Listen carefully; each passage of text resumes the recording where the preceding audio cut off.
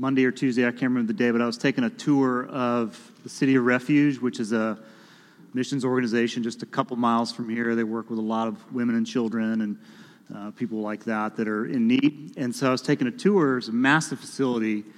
And while we're on the tour, we entered this one wing of one of the many buildings.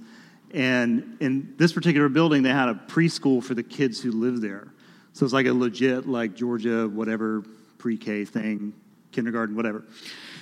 And it was kind of cool because it's all inside the building, but they had these floor-to-ceiling glass walls, so you can kind of see inside the classes.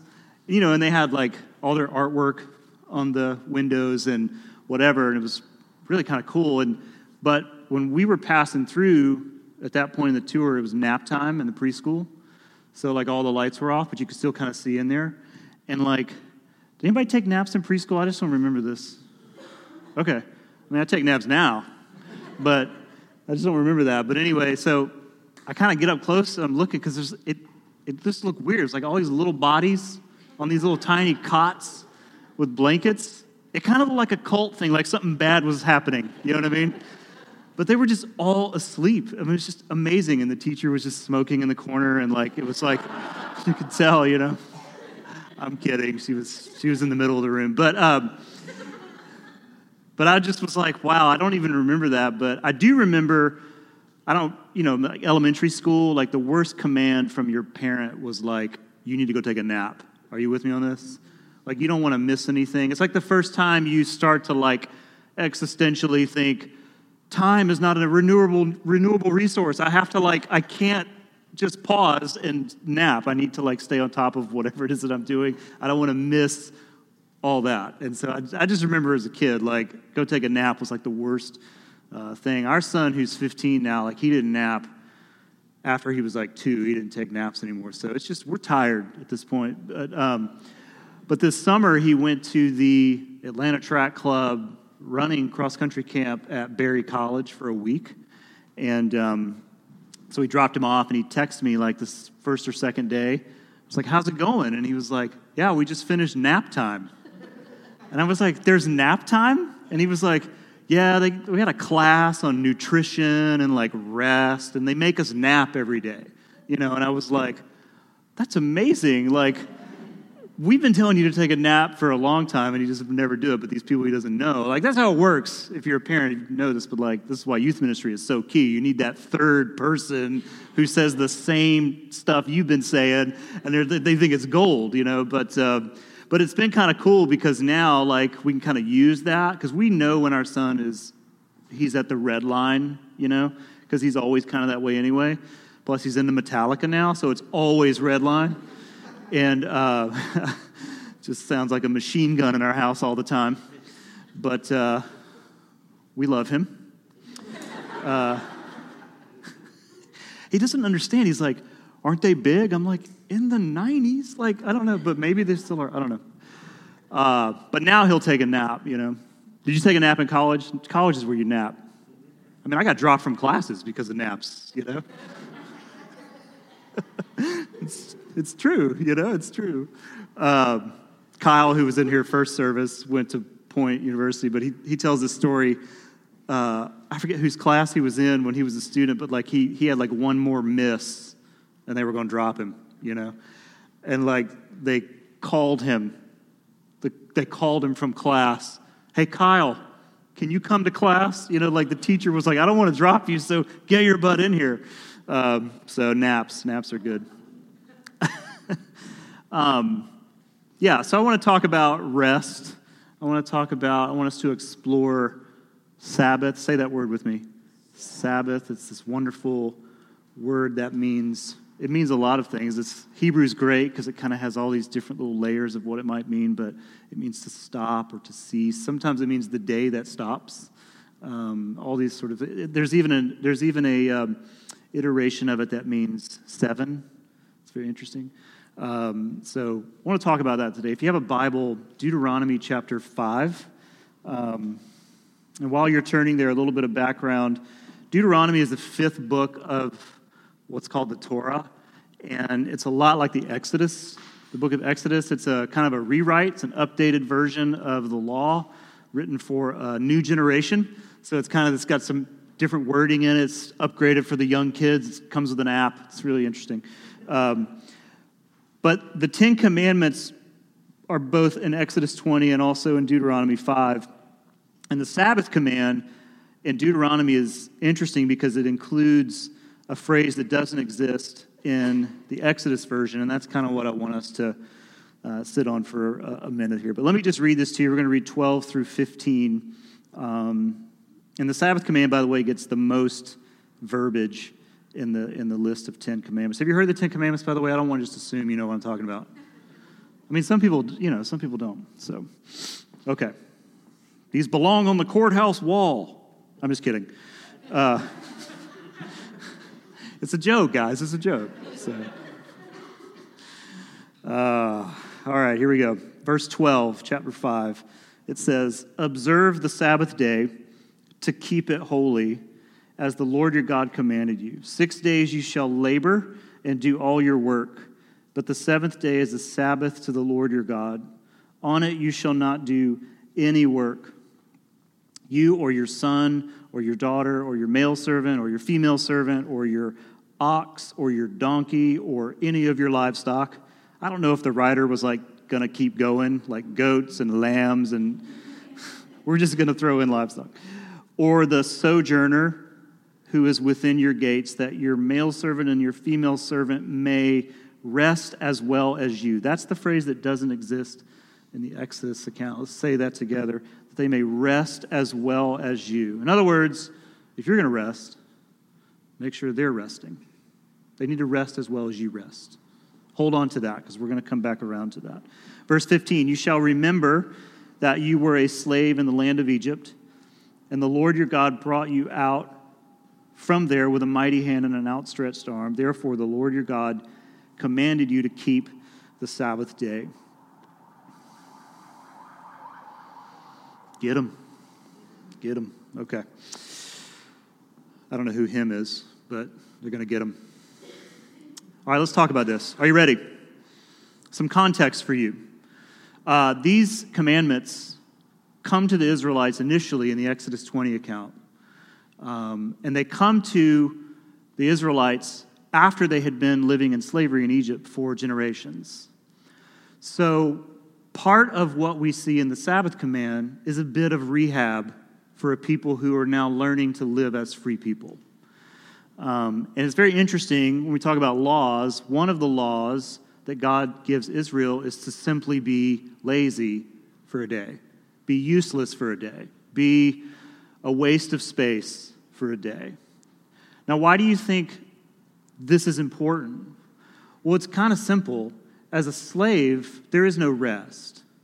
There's no stopping. There's no stoppage of work. There's no stress-free environment. You're always sort of moving. And so in a post-slavery existence, it's important, if God cares about these people, it's important that they have this kind of immunization against that kind of life, but also an immunization against the potential of becoming slave drivers themselves. Because that is the tendency for all of us. All of us want everybody in our circle to pull their weight. We all sort of self-designate as Lord over whatever we are in, our workplaces, our social groups, the dinner table at the restaurant. Isn't there always one person who dictates the menu for everybody? But anyway, they always want to order flatbread. Okay. Let's get a flatbread. You want a flatbread? But the tendency for us is to exert authority and to make people, or at least to get people to pull their weight. And so part of this command is an immunization against becoming slave drivers themselves. And which is interesting because Israel would do that. They would become in their history oppressors of people. And so this Sabbath command, this, hey, take a day of the week and stop, don't work, don't do anything of productive value, and simply remember that this is God's world that He made, not the world that you made. And just sort of sit there and be present with Him. Now, there's data that suggests that this command, and maybe all of them, wasn't kept that well. We tend to think of Israel as just living by these things by the book, but the truth is they struggle to do these things just like we do, right?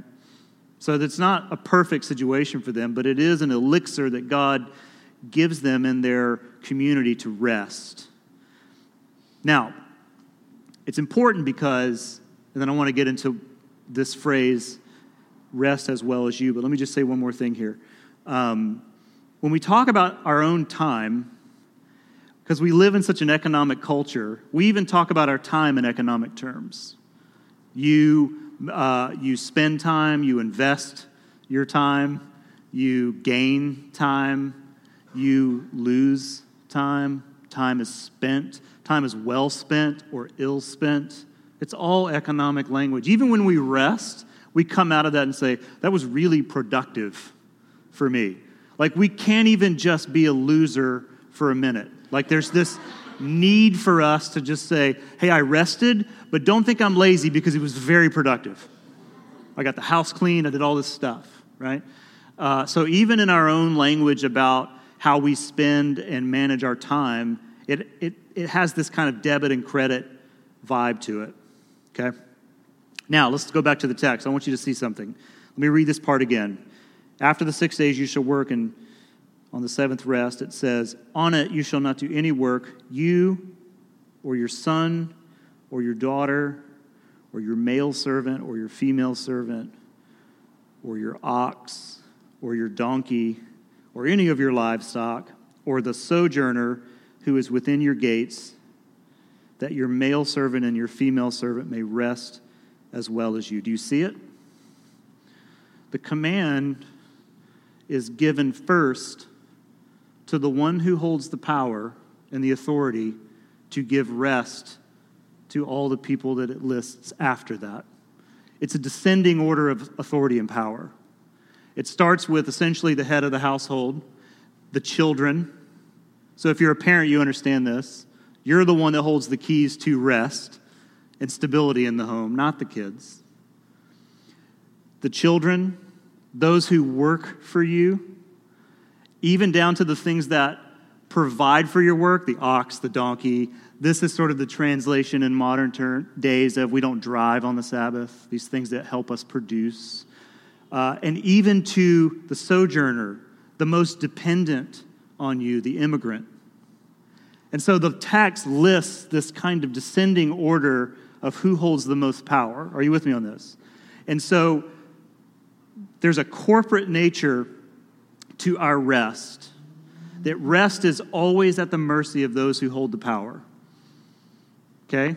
The immigrant has no power to Sabbath. If he does, it's resistance. That you can Sabbath in the midst of chaos. You can. But in terms of people groups, those who do not have power, do not hold authority, it's always at the mercy of those who hold the power.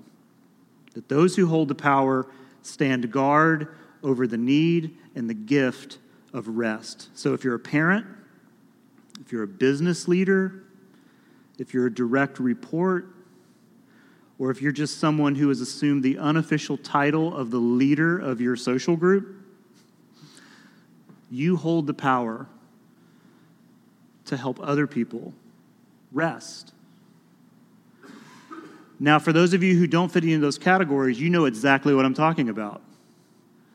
The text you get from your boss on Saturday, or the email that you're supposed to answer on Sunday at 1 a.m., you know? My wife, in her workplace, it's like the group texts are coming in at like 9 o'clock on a weeknight. It's like, where's the demarcation between retreat and engagement? And it's not the people in power that care, because they're just shooting off stuff. But it's the people that don't hold the power that feel they're not resting. There's no break. Are you with me on this? There's no sense of, I don't know when I can just be. There's no line between engagement and retreat. And so a lot of you know what I'm saying, in the places that you work and the relationships that you're in, that you don't leave those environments feeling at rest. Now, if you're listening to me describe all this, you're like, I don't feel those things, then you're the person who holds the power to see to it that the people in your life are at peace. If you're like, I don't understand this, you're either cold-hearted and have no vision for people, or you're the one. You're the boss, you're the parent, you're the business leader, you're the team leader, you're the self-proclaimed Messiah of your social group. You hold the power to put people at ease. Some of you know that I teach a class on Monday nights at Point University, so I get all the staff emails. And with the DACA situation in our country, some great emails came out from the president of the school about how, and I kind of wondered this anyway, but there's a number of students there that are dreamers. And it's one of those things where, again, they don't hold the authority in this matter. Therefore, they are not at peace. The tone of the email from the president is, be aware that people are stressed simply because of an announcement from an organization that holds the power to see to it that you are either at peace or you are stressed. They have no control. And so this sense in which the church now becomes the place where we seek to enact rest in the lives of people.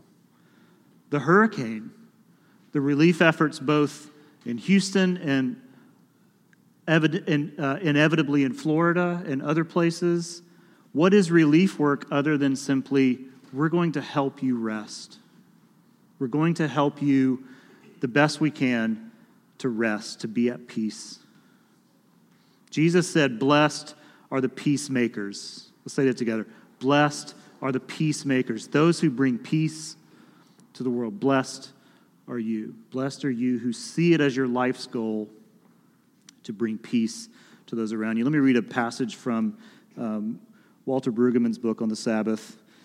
And can we just agree that's a great last name? Brueggemann. You can't say that name like Brueggemann. You got to say it was some kind of, I don't know how yet, but I'll come up with something.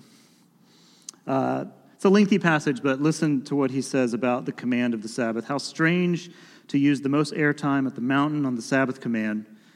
The divine utterance must have come as a shock to the listening Israelites. There had been no Sabbath in Egypt, no work stoppage for Pharaoh, who worked day and night to stay atop the pyramid.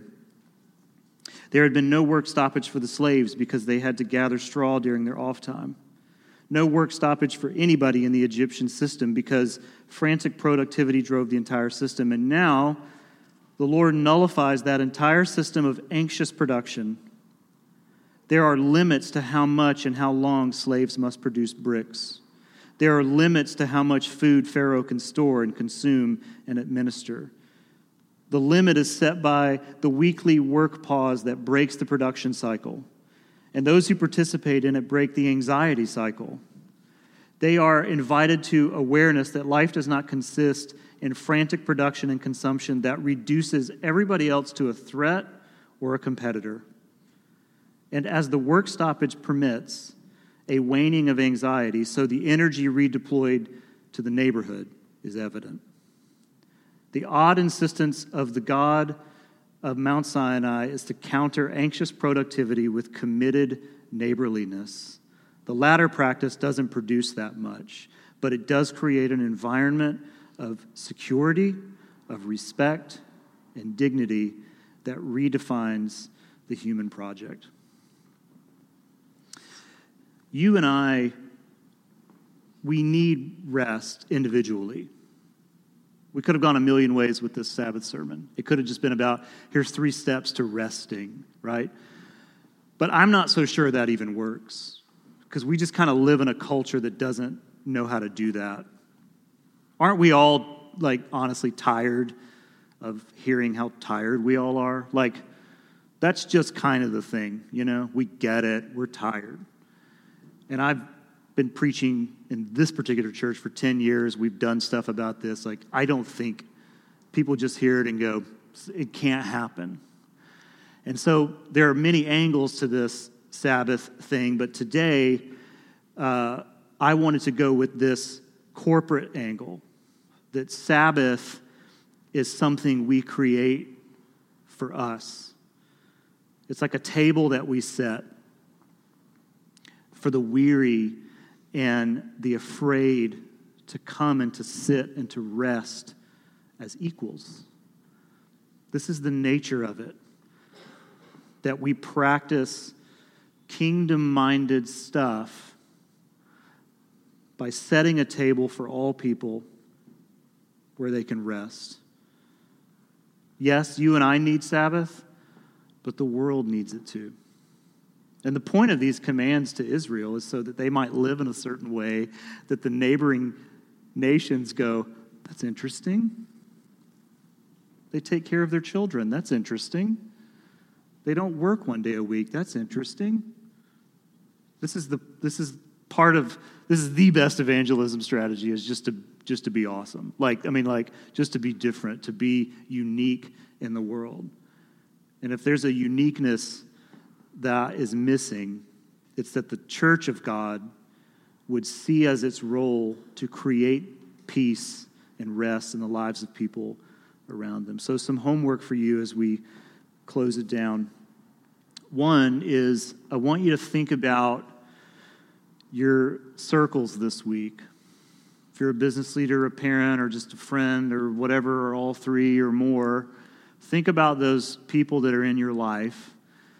And just be conscious of, okay, when we leave one another, have I done what I can so that people feel at peace?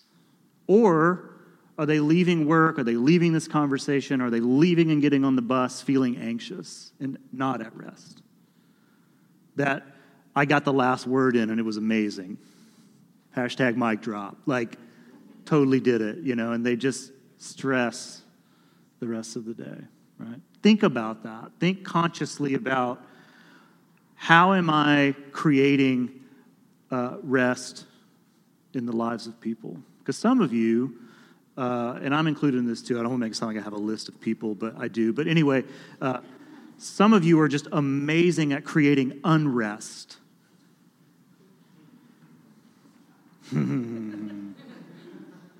Don't do that.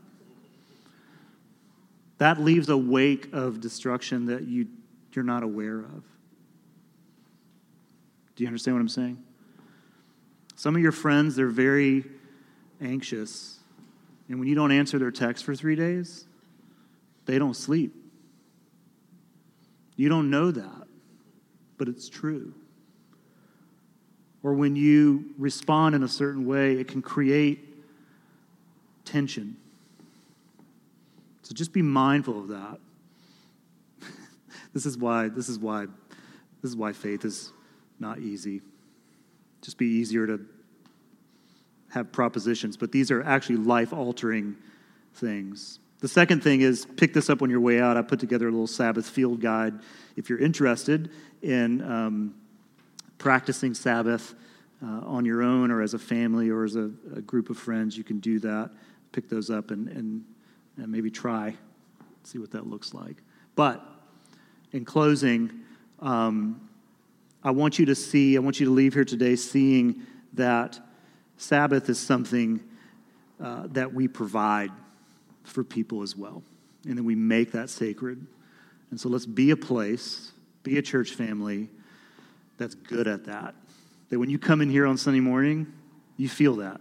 You don't feel anxious, tense. It feels at peace. Let's work on that. Let's do that together. Amen? Let me pray, and then we'll stand and say the Lord's Prayer together and celebrate communion, and let that be the stamp of our day together. Let's pray. God, thank you for this morning. Thank you for this gift of rest. It is a choice that we're called to make, and that we find time in our schedules to stop and not to be productive, but to just be yours, and to be reminded that you made this world, you made us, you love us. God, these moments on Sundays when we come into this place, they are a Sabbath ritual where we come together and we are reminded that we don't have to work hard to make you love us, but you already do. And God, help that to leak into the lives of those around us. And Father, as we take communion together, fill this room with joy as we remember the life and the death and the resurrection of your Son. It's in your name we pray, and everyone said, amen.